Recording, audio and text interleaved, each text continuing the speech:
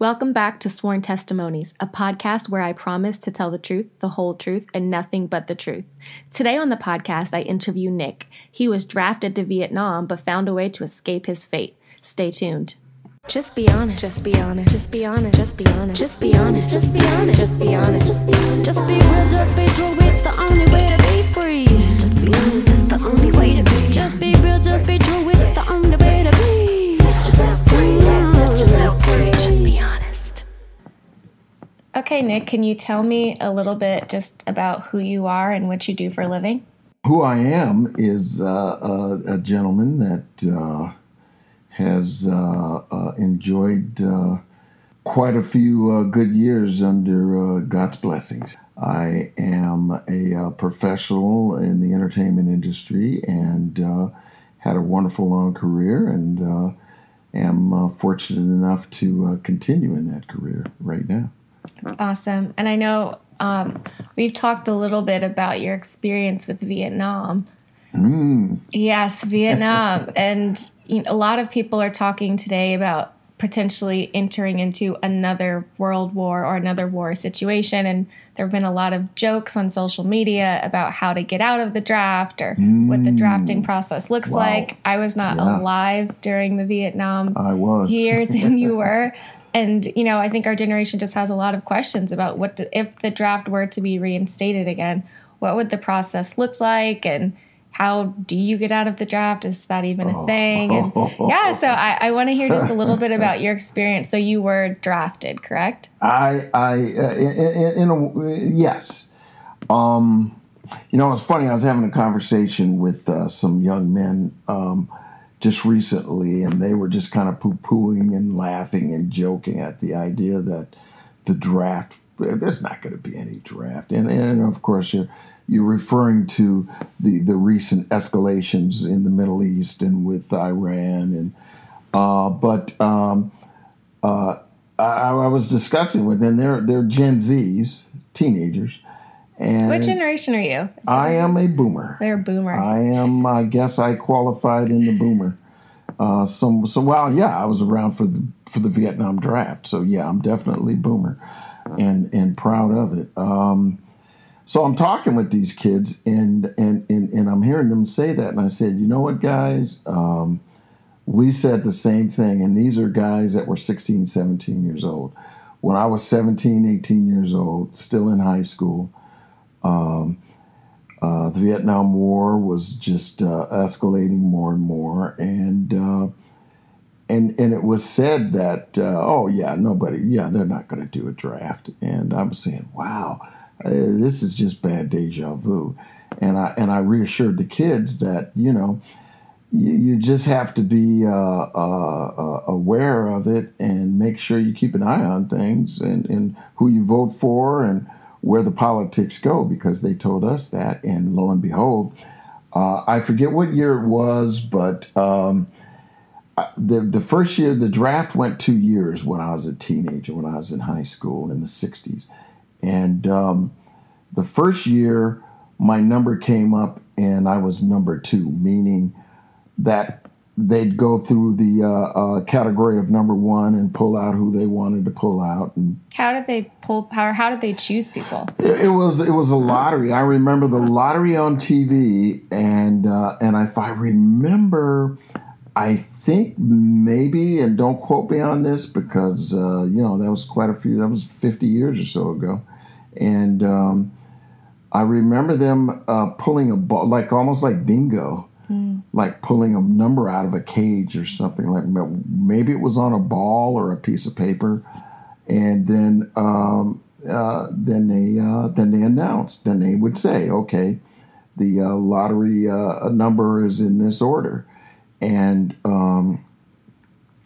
I happened to be in the number 2 category, which meant I had a very high probability of being drafted for the Vietnam War. And nothing happened. I was like, oh, that's awesome. And in that year, and obviously the years before that, I saw some of my friends' big brothers go to war and come back, either diminished in a way that they obviously now they call it PTSD, and with that war is hell, 1,000-yard stare constantly, they weren't the same people that they were when they left, and then a couple of them came back in boxes. One in particular, kid, and I remember because when I was a kid and I used to play Army Man, and it was like, oh yeah, Army Man. No, they're Army boys.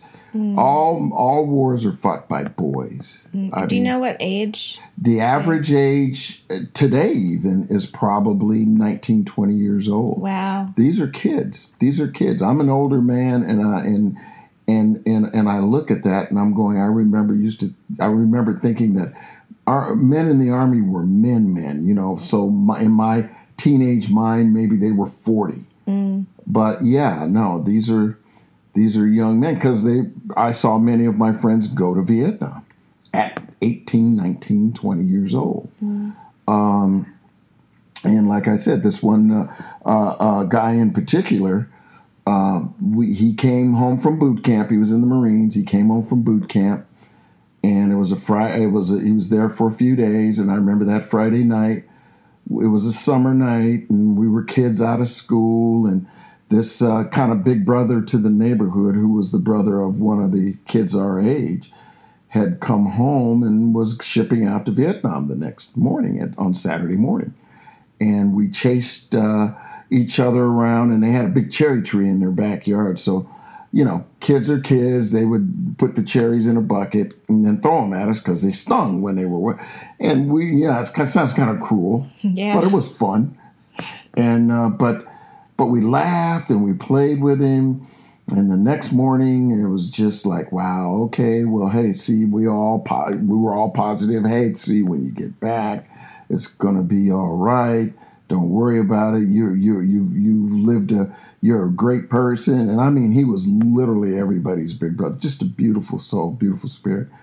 And 2 weeks later, he was back in a box. Wow. Just 2 weeks. And it was so impacting.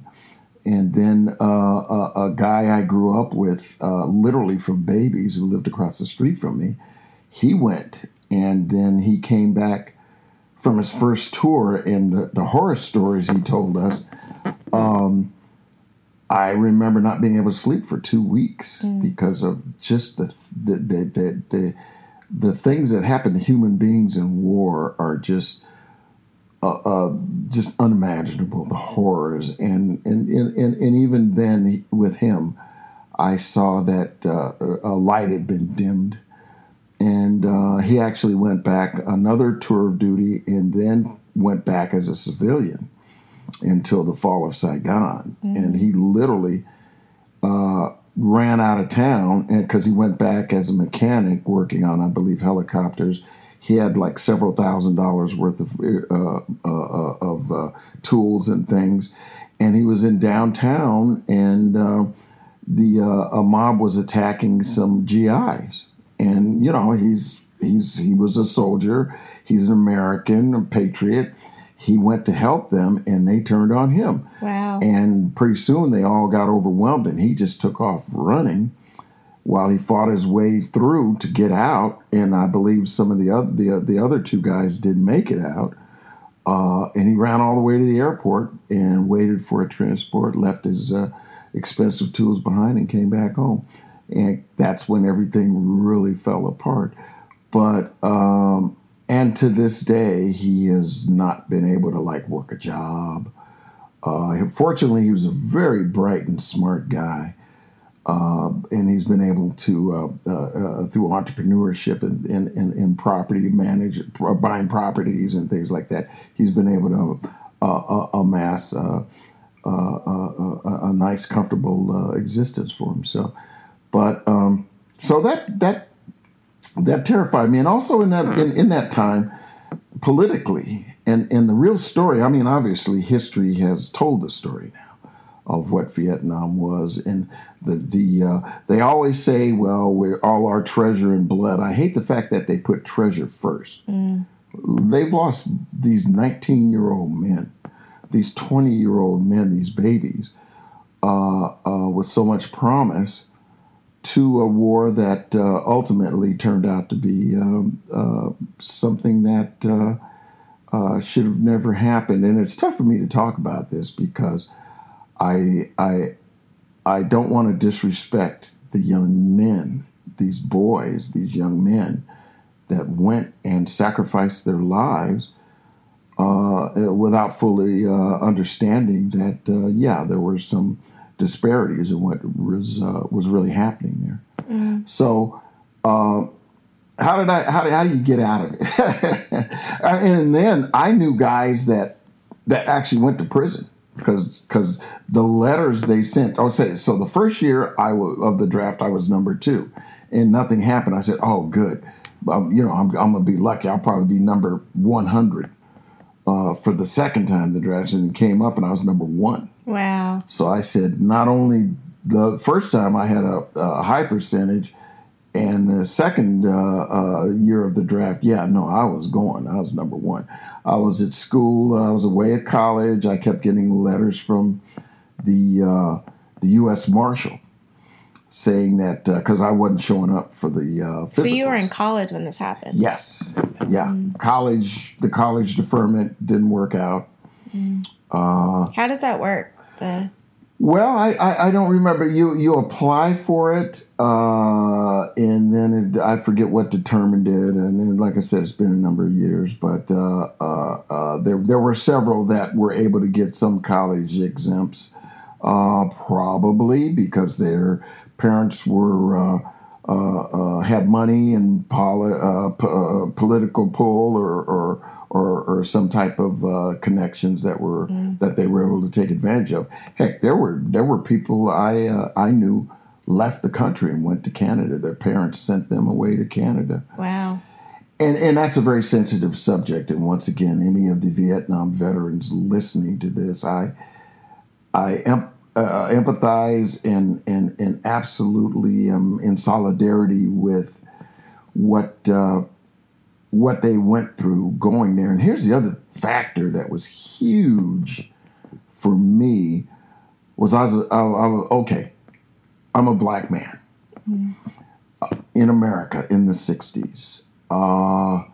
There were still a lot of things that were happening. And that was for me, I call it the zenith of the or the apex of the civil rights movement. That's when, and part of that was the fact that, yes, white America was in upheaval and protest, and that was the youth, the hippie movement, they called it, the free love, all the things that went with the long hair, the protesting. They were out protesting. White young students were protesting in the streets. There was that big moment at Ohio State University. There's been songs done about it. 4 dead in Ohio. The National Guard opened fire on, and 4 students went down.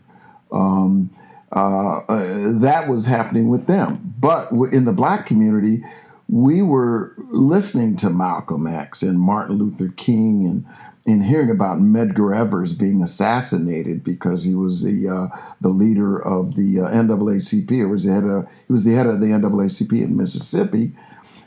And I took a job where I was an intern at a radio station. Well, you think, oh, that's great. It's an intern at a radio station. One of the reasons they had to do that is because the Federal Communications Commission at that time said, well, there have to be more minorities, and I use that word begrudgingly because I've never subscribed to being a minor person. But I went to this radio station thinking I was going to be an intern, but for them to teach me, it required that I be the janitor first. Wow. And I was there from a predominantly black high school in the town I lived in. And there were, it was young black kids. Everybody was like, I'll take the job. I'll take the internship. And once they found out it was to be a janitor, young black man, oh no man, I ain't slinging no mop. I ain't going down there. So I took it, And I got down there and I was told to keep the toilets clean, boy. And now this is not that long ago. For a millennial like yourself, the 60s seems ancient, but in the perspective of where I'm sitting at my age, it's still not that long ago that that type of outright racism. I mean, there were people that would pee on the wall, so I had to clean it. Wow. I would read news copy to be critiqued by the program director, and he would come in and hit the tape, the reel-to-reel tape. You don't know nothing about that. I don't.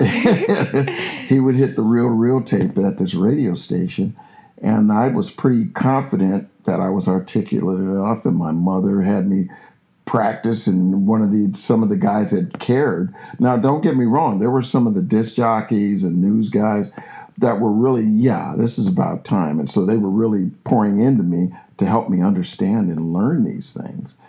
And so I was pretty confident about what I had done. And the program director comes in, he puts his feet up, flicks ashes on the floor, so I have to clean them. And then he hit the play button, played it for just a few seconds, hit the rewind button as he was getting up and said, "You sound like a goddamn nigger." Wow.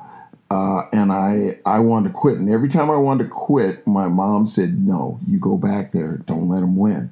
They can take the job, but they can't take the knowledge. And that knowledge will take you through the rest of your life." I am still in the entertainment industry in one form or another because of persevering through that. And she was absolutely right. So all that was going on. At the same time, I'm thinking, now I'm going to go fight for this country. And I was still seeing stories of black men being lynched in the 60s. What did that feel like, being asked to fight for a country that wasn't fighting for you? Well, it was enraging because at that time, remember, once again, that's the era of the Black Panther Party, the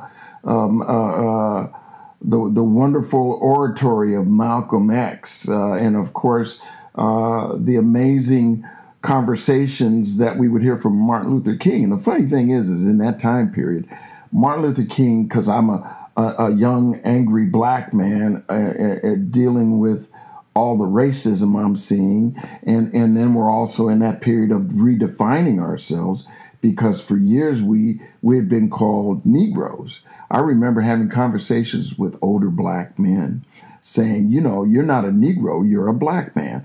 And they would just get angry because I would call them black man. And because it had always been a negative, as bad as the N-word, pretty much, to them. And I would tell them, okay, you're not a Negro. Let me prove it to you. If you're Japanese, you want to go home, you go to Japan, to your mother country. If you're French, you go to France. Pull a map out and show me the country of Negro. And they would, I ain't no Negro. And I said, well, yeah, no, we were Africans. I ain't no African, because it was all negative. So we were in that period of the dashikis and the afros and redefining ourselves, talking about how we would live to respect each other. Hey, sister, hey, brother, we got to look out for each other, power to the people. And then look what happened. They killed Malcolm X. They killed Martin Luther King. They killed the Kennedys. All that was going on. So this was all swirling in the midst of the Vietnam War. Wow. And me seeing these young black men come home that couldn't get jobs, that couldn't get the VA benefits, that some of the whites. So there was just a lot of disparity and a lot of injustice there.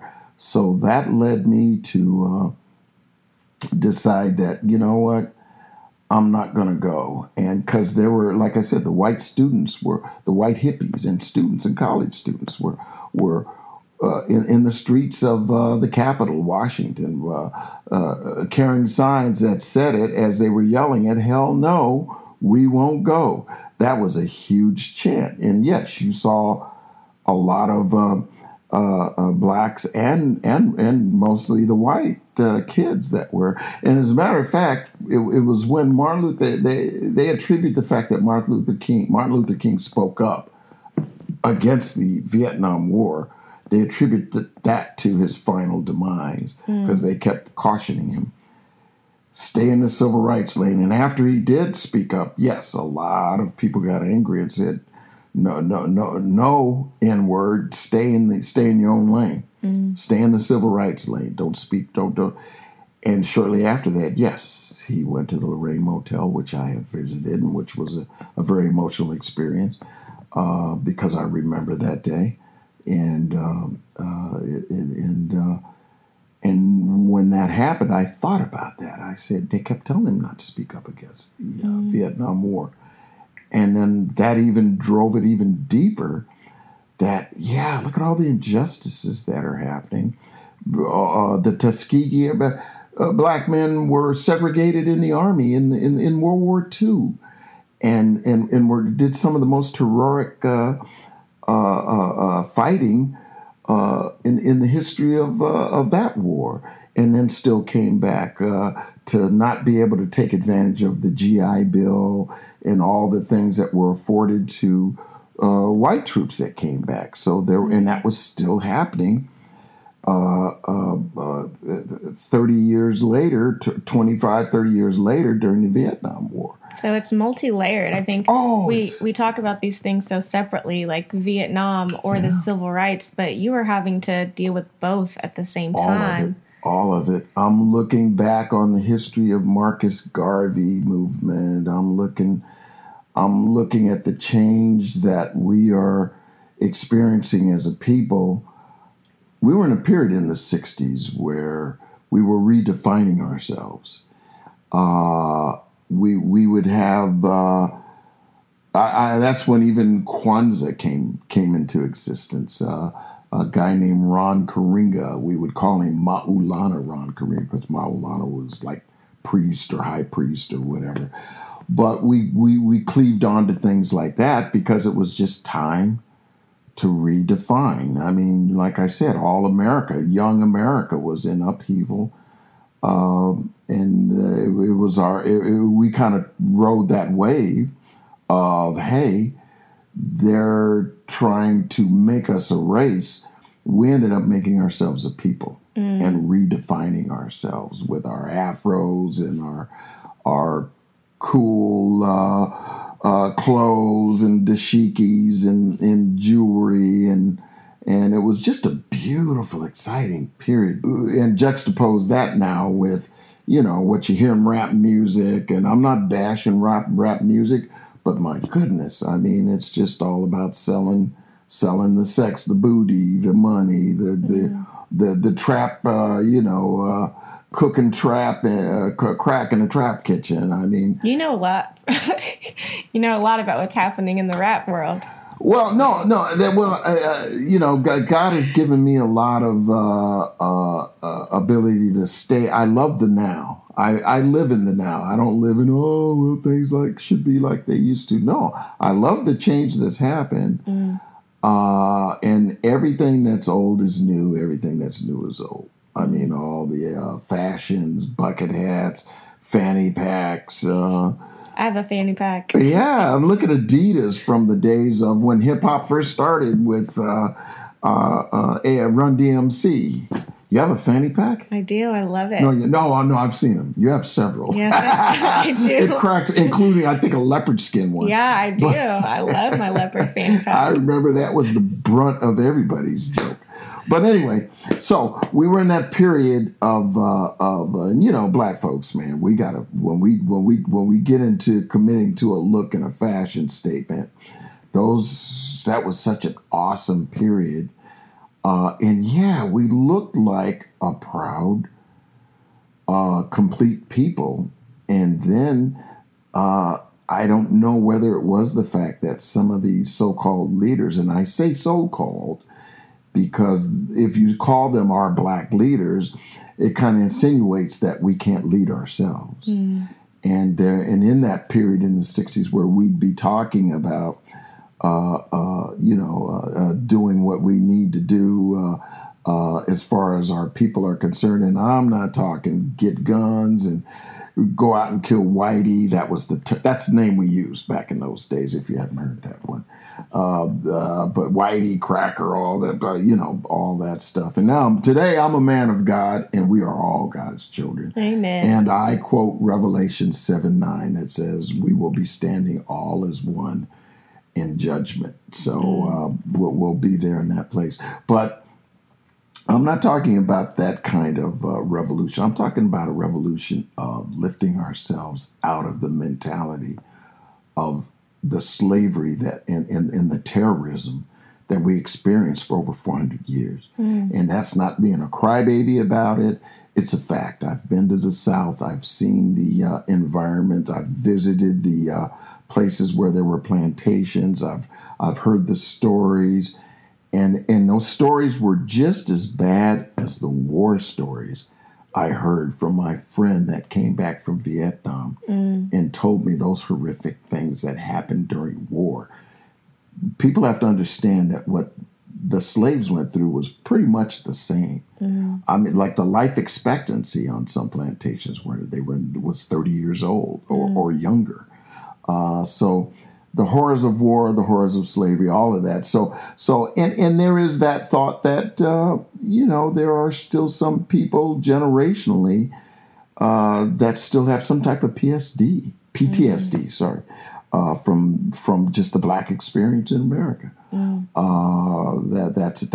a podcast for another time. Right. I mean, well, it's intersectionality, I guess, podcast. Yeah, and like you said, it's like there's a lot of layers. Yeah. I liken it to an onion. Yeah. The more layers you Shrek. peel back, the more layers you peel back, the more it makes you cry. 100. The more tears come. Did you watch Shrek? Have you seen that movie? He talks about layers too. He's pretty wise. Shrek, yeah, the cartoon. Oh, I was going to say, are you talking about the Shrek? I'm thinking, is there some African brother that, oh yes, I am Shrek, man. I want to tell my stolen brothers from Africa. Not Shrek the African, Shrek the ogre. But he talks about the complexity of onions and peeling back the layers. Oh, So you and Shrek have that in common. Hey, probably our looks, and we're both colored men. Maybe that's what it is.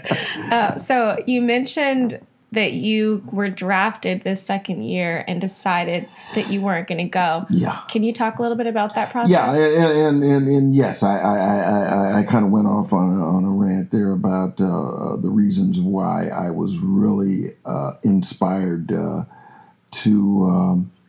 not be part of that. I was in school, I was in college, I got a letter, my final notice from the marshal's office that said, if you do not show up for your physical, you will be taken into custody. And like I said, I knew guys that did 2 years in prison because they were conscientious objectors, which meant that they conscientiously objected to going and said, once again, like that was the chant of the day, hell no, we won't go. Then they said, well, you will go to jail. So I was terrified by that. I didn't want to go to Canada. So I decided I was going to do something crazy. and I went, I took my notice and I went down to the federal building and showed up for the physical that would qualify me to go. And oh, by the way, on the notice I got, it said, notify your school, notify your parents, notify anyone that you need to that you may be drafted and take that day. And there were people that got on the bus and went to boot camp that day that were drafted. They were taken. So you take the test, you pass the test, and you get on the bus. And you get on the bus. And not everyone that happened to, but there were other people, other young men that, they were given a notice and some documents that told them you will be notified when you're required to report. Wow. And so, that was pretty I was pretty tired, and I'm thinking all of a sudden all that's flashing through my head, all the injustice, all the civil rights things, the guy, the big brother, that the neighborhood big brother I saw come back 2 weeks in a box, and then the other factor was too is like these are other people of color that I'm going to kill. Why?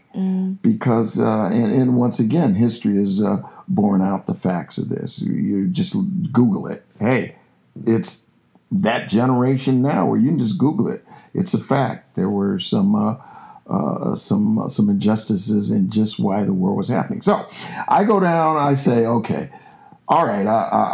Full disclosure, I took a half a tab of acid.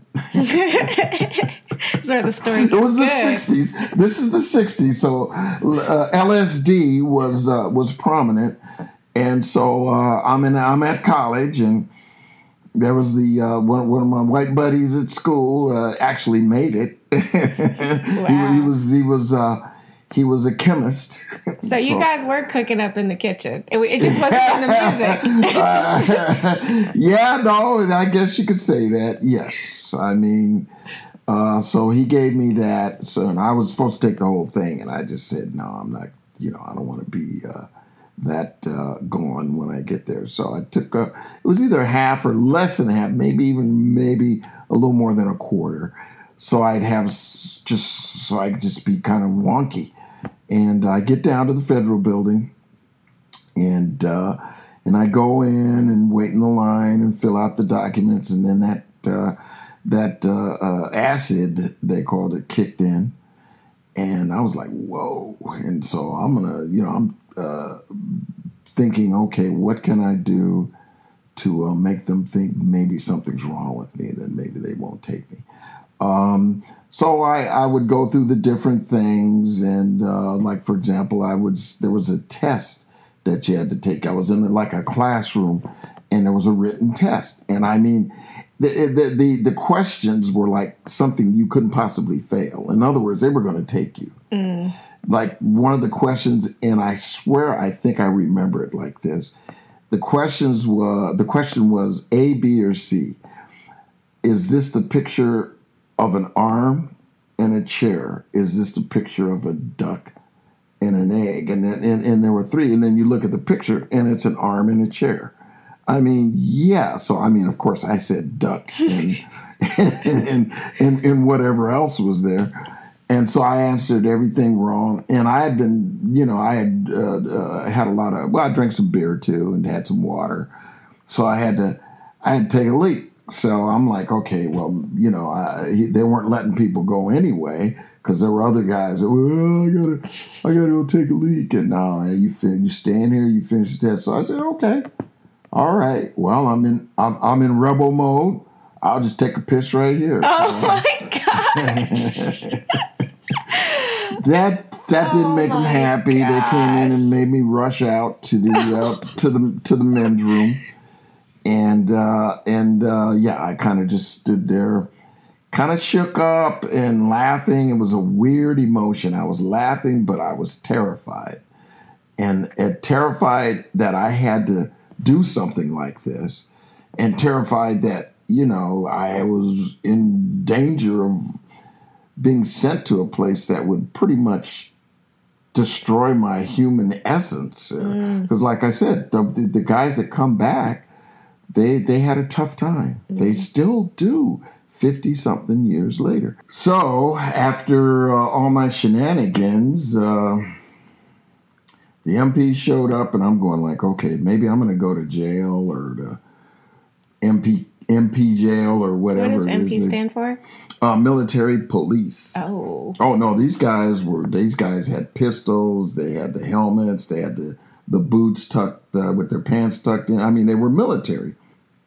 So I figured, oh boy, man, so they decided to, I'm thinking they're taking me somewhere to incarcerate me, and they took me to the psychiatrist.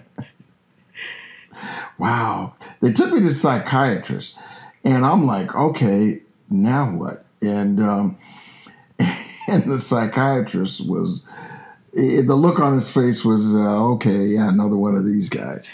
And so, I sit down, and he starts asking me questions. Just to be clear, you're still in the same clothes that you peed in yourself. That I peed in, and I went into the bathroom, and I was in there for a minute, and I rinsed them out and took them off and rinsed them out. But yeah, I'm sitting there still kind of pissy wet and with half rinsed out clothes and tripping on LSD and trauma. I was high on LSD and trauma. And I sat there and he starts asking me these questions about going in the military.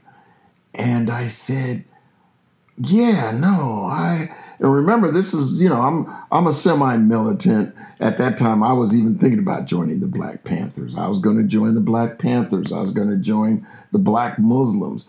I was going to join the whatever Black Army. But because your kids are angry, man, and it's kids and it's young men and women that always bring change in the society. Anytime you hear look at the Arab Spring that happened. Yeah. Look at Tiananmen Square in China. It was youth. Look at what's going on in Hong Kong right now. It's the youth that always rise up against institutional racism, institutional oppression, and they want to make a change. And the people in Hong Kong, my goodness, they're going up against China. Yeah. Oh my goodness! So,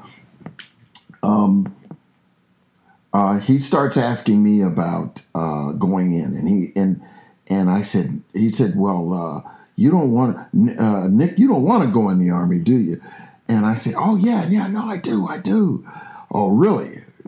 You sure? I said, yes, I'm sure. I want to get in there, and I want to learn all the tactics and techniques that the Army uses, because I want to bring it back to the black men in America so we could take it over.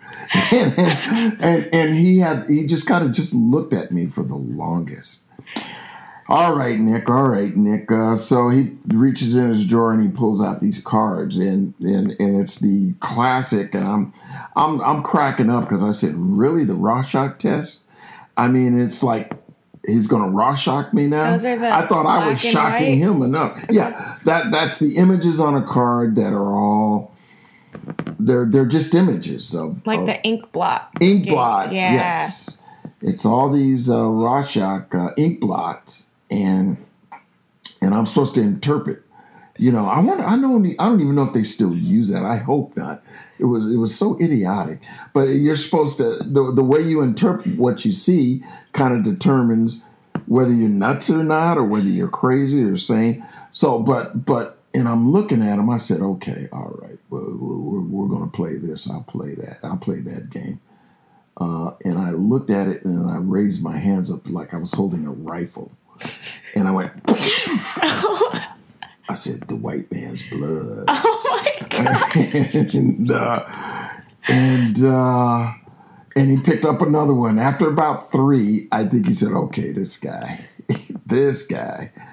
And I'm like, no, man, please just let me in. I need to find out all these tactics and techniques so we can unite the blacks in this country and get the justice that.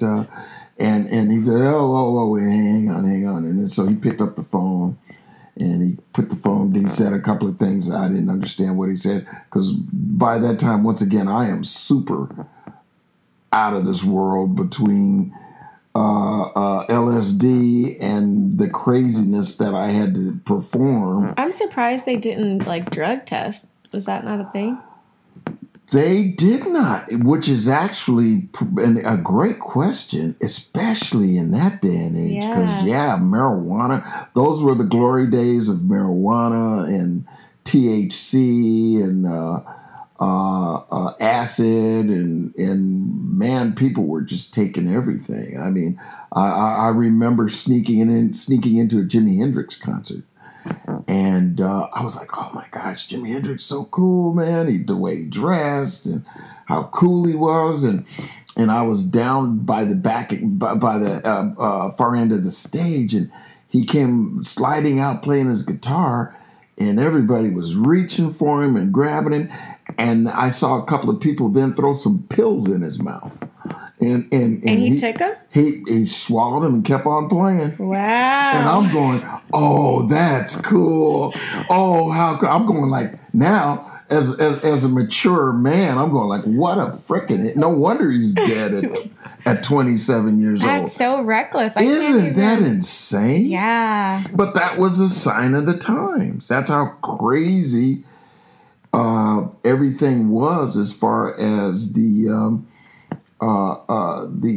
youth of the nation were just rebelling because we were coming out of the 40s and the post-war era.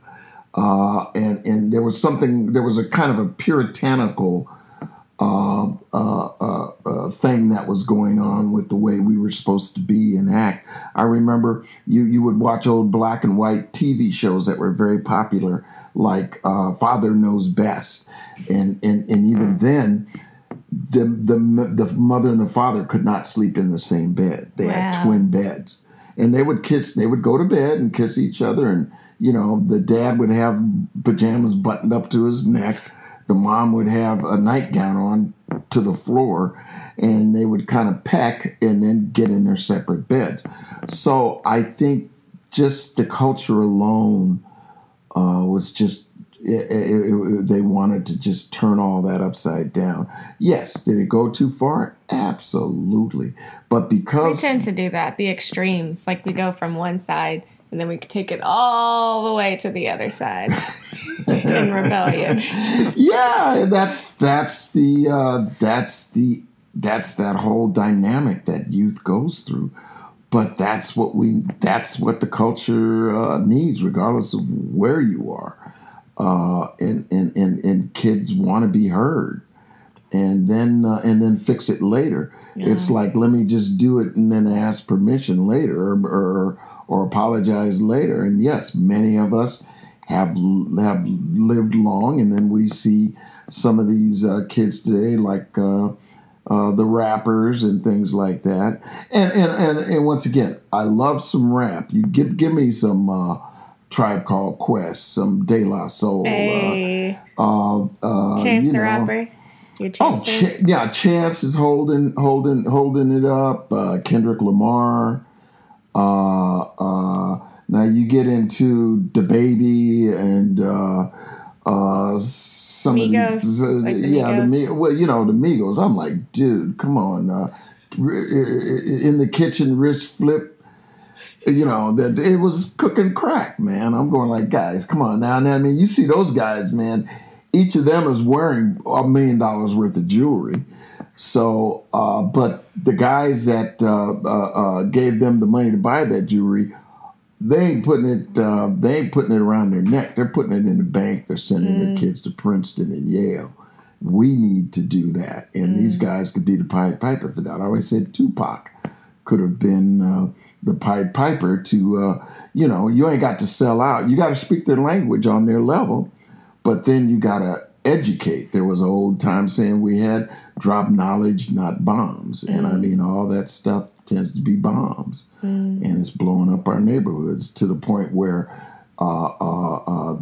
this Trump guy can stand in front of a white audience in Dakota and say, okay, black folks, what have you got to lose? Vote for me. What have you got to lose? You got no jobs. You got no education.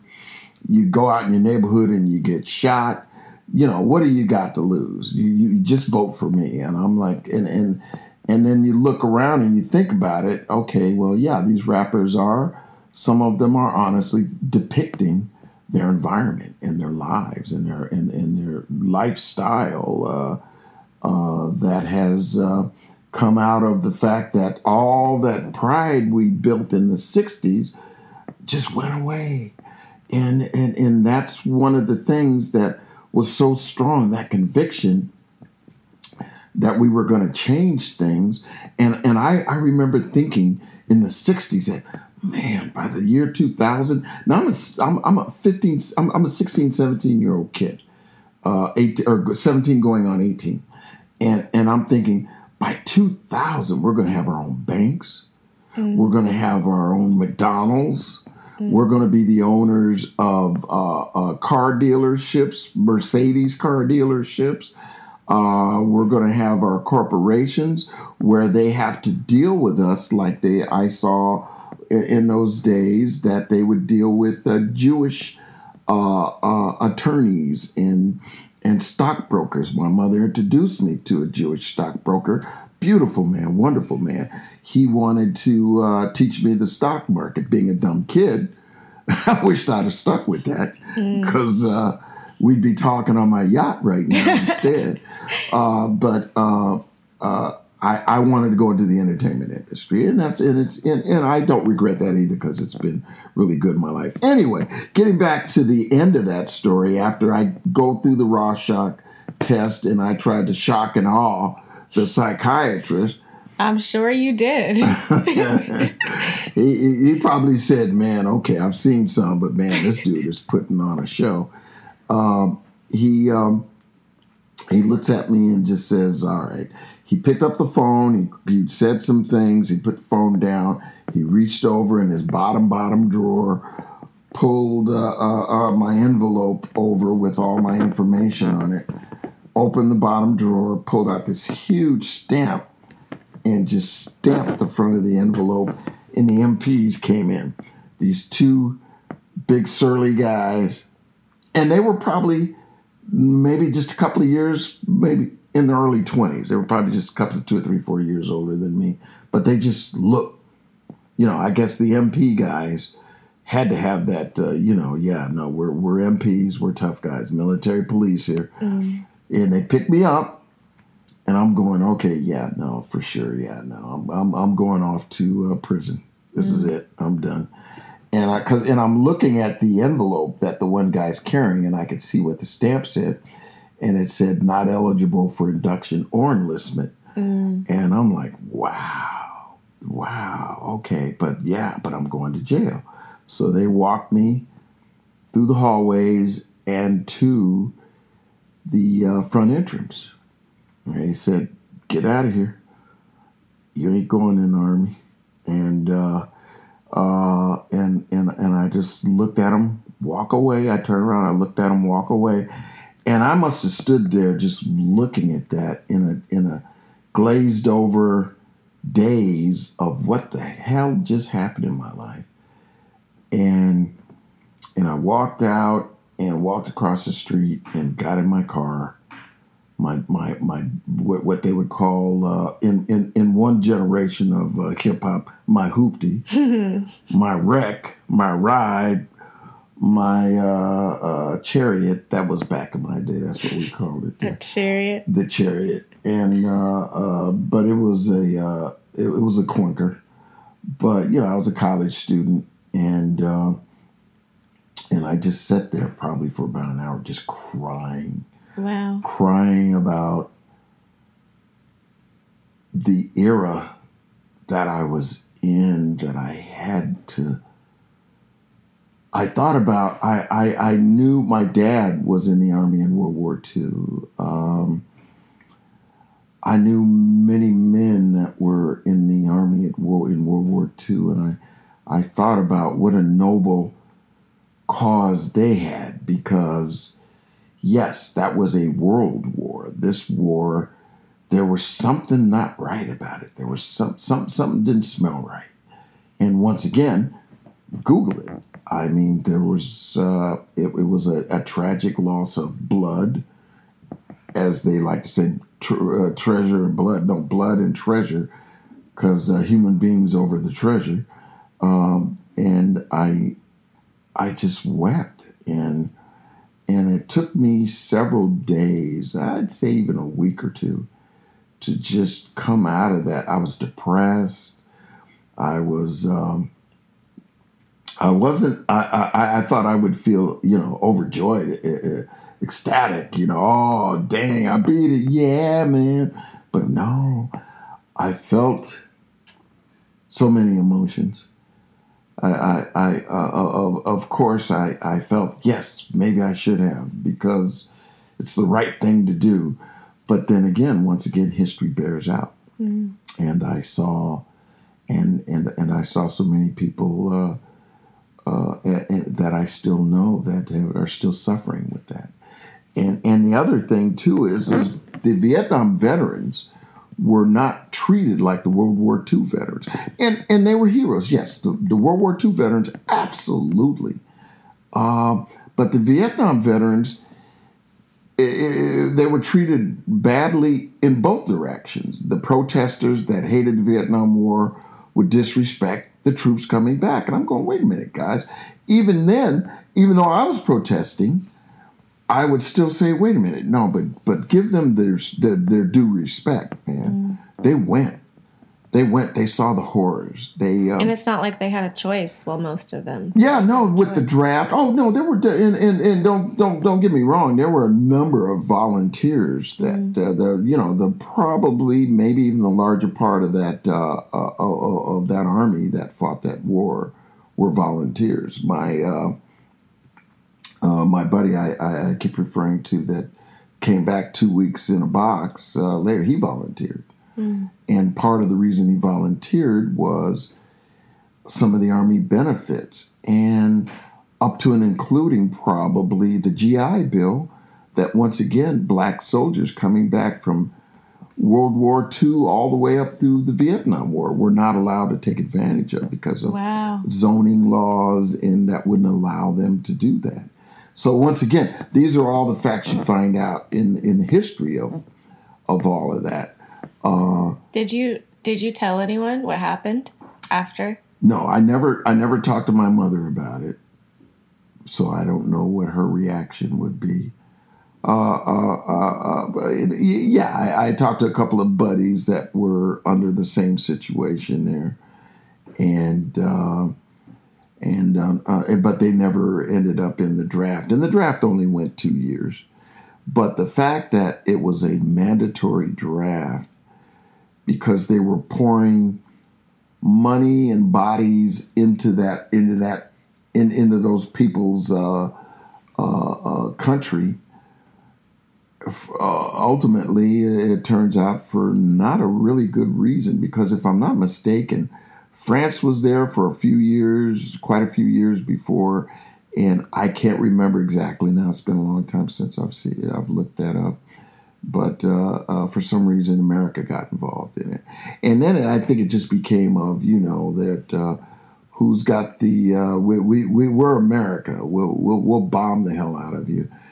And it's just like any situation. You come into a man's house, you're going to face an angry dog. Somebody comes into my house, I'm going to deal with them to the death if they're coming in with an ill intent. And these little men, and I say little men because they're that particular culture of people tend to be smaller, short. So, and that was then because that was always expressed by the by all the people that were just gung ho about get those VC, get those dirty little so and so's, and they underestimated once again that the war was unjust on them and us, and that was during the time that you still had the big communist scare. The communists are going to take over, and I that was probably one of the trigger words that kept America there. Is communism is going to take hold. And which is very curious, because now we have a president that has a curious relationship with Putin, who was at the heart of communism of the latter eras there. But I pretty much internalized all that after I went through that experience there at the Federal Building. The day of my military physical to be drafted, I was absolutely in shock for an extended period. Like I said, I went into depression. I would talk to a vet or two, and I would tell them, hey man, you know what? God bless you, and I'm glad you made it back. And you know what? I'm sorry. Well, no, you don't have to be sorry. But I couldn't explain to them why I was saying I'm sorry, because I felt like maybe I let them down. And but then again, as time goes on, you realize that there were a number of injustices regarding that unnecessary war. Do you know, or did you know anybody else at the time who also found a way out of going? Or was that not something you guys talked about? No, that's not something that's a great question, because I am perusing my database of all of that time, and maybe probably big parts of that at this point are corrupt from age. But I still heard of people going to Canada, and a lot what it was, there were parents that would take their kids. The dad would stay here working, the mom would leave the country and go live in Canada with the son. And there were just guys that were just, you're talking 18-year-olds having to move to another country and by themselves. And but yeah, I never discussed my buddy that I grew up across the street from. I eventually told him much later, many years later, and he said, "What I went through, I wouldn't wish on anybody." And he said, "Then I don't know if I'll ever come back." And now we're talking to a soul, a body that's living here in this in our little cute little hometown, and still not able to come back from that war. And it's tragic. And I see many veterans walking around with those Vietnam hats on, and I still experience all the emotions I did that day. I walked out of that physical and sat in that car and bawled like a baby, because there was a number of emotions, anger, hurt, betrayal of my country. But wait a minute, my country has betrayed my people for decades. Remember, I'm an angry young revolutionary man, and power to the people, and how about just love to the people, man? And why don't we end all wars? There was one of my favorite songs of that era, because I was a teenager when that came out, was Marvin Gaye's album, What's Going On. In that song, sit down and listen to the lyrics of that song, and I absolutely dare you to not identify them as lyrics that would apply to even today. With the war, look at the wars we've been in for almost 20 years, or maybe 20 years. In the Middle East, there, Afghanistan, Iraq, and Syria, and it certainly hasn't gotten any better. And they would even compare that. Well, we don't want another Vietnam. You've heard that numerous times about some of these conflicts around the world. And so why would they say that? We don't want another Vietnam, because it was an unjust war. But that music of Marvin Gaye's that spoke to me too, because that line, "War is not the answer, only love can conquer hate," and I was like, wow, okay. So there was that kind of reinforcement all around me, that spoke to just not giving my life up for that cause, but staying and fighting for the cause that we as the next generation, and now the redefining generation of now African Americans, Black Americans, embracing our culture and ridding ourselves of the stigma of you can you could go die for us, but you can't come back and really participate in the American dream. Well, that was the time that made us, once again, like I said, no longer just a race. We were a people. I love that you said that too, and we've talked about this, but the idea that telling stories can actually bring people together and help us through really, just complex emotions. Like you mentioned Marvin Gaye, and just the power that a lot of these writers, producers, directors have to really help people see things from another perspective. Yeah. And I can imagine that, I don't want to, put words in your mouth, but I can imagine that might have played into, some of your decisions to go into entertainment as well. Oh yeah, no, absolutely, and even at this point in my life now, because in entertainment, I've constantly been the only black person doing the type of work I do, and my wife is a woman of color, and we have decided to start a nonprofit organization that will teach high school kids and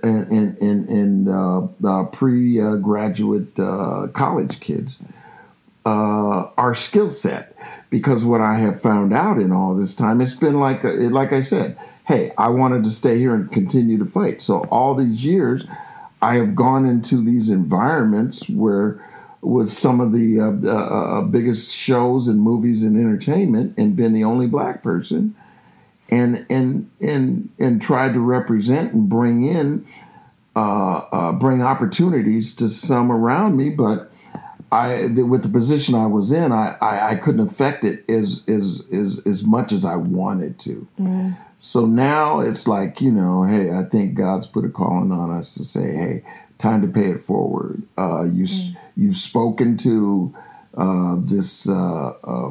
this situation for many years.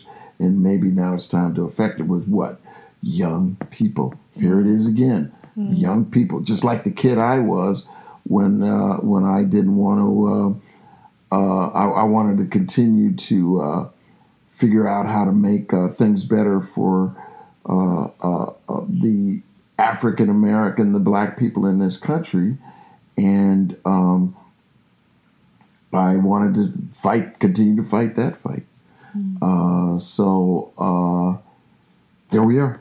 Yeah, well, thank you for taking time to tell your story today. Man, how'd you get me to do this? I don't know. I'm magical. I have abilities to pull secrets out of people. That's what I do. But on just a final note, once again, I absolutely respect and honor my brothers that went to that war and fought, and then had to come back and deal with and face the things that they had to, not just being Vietnam veterans, which all Vietnam veterans were not given the opportunity to be celebrated.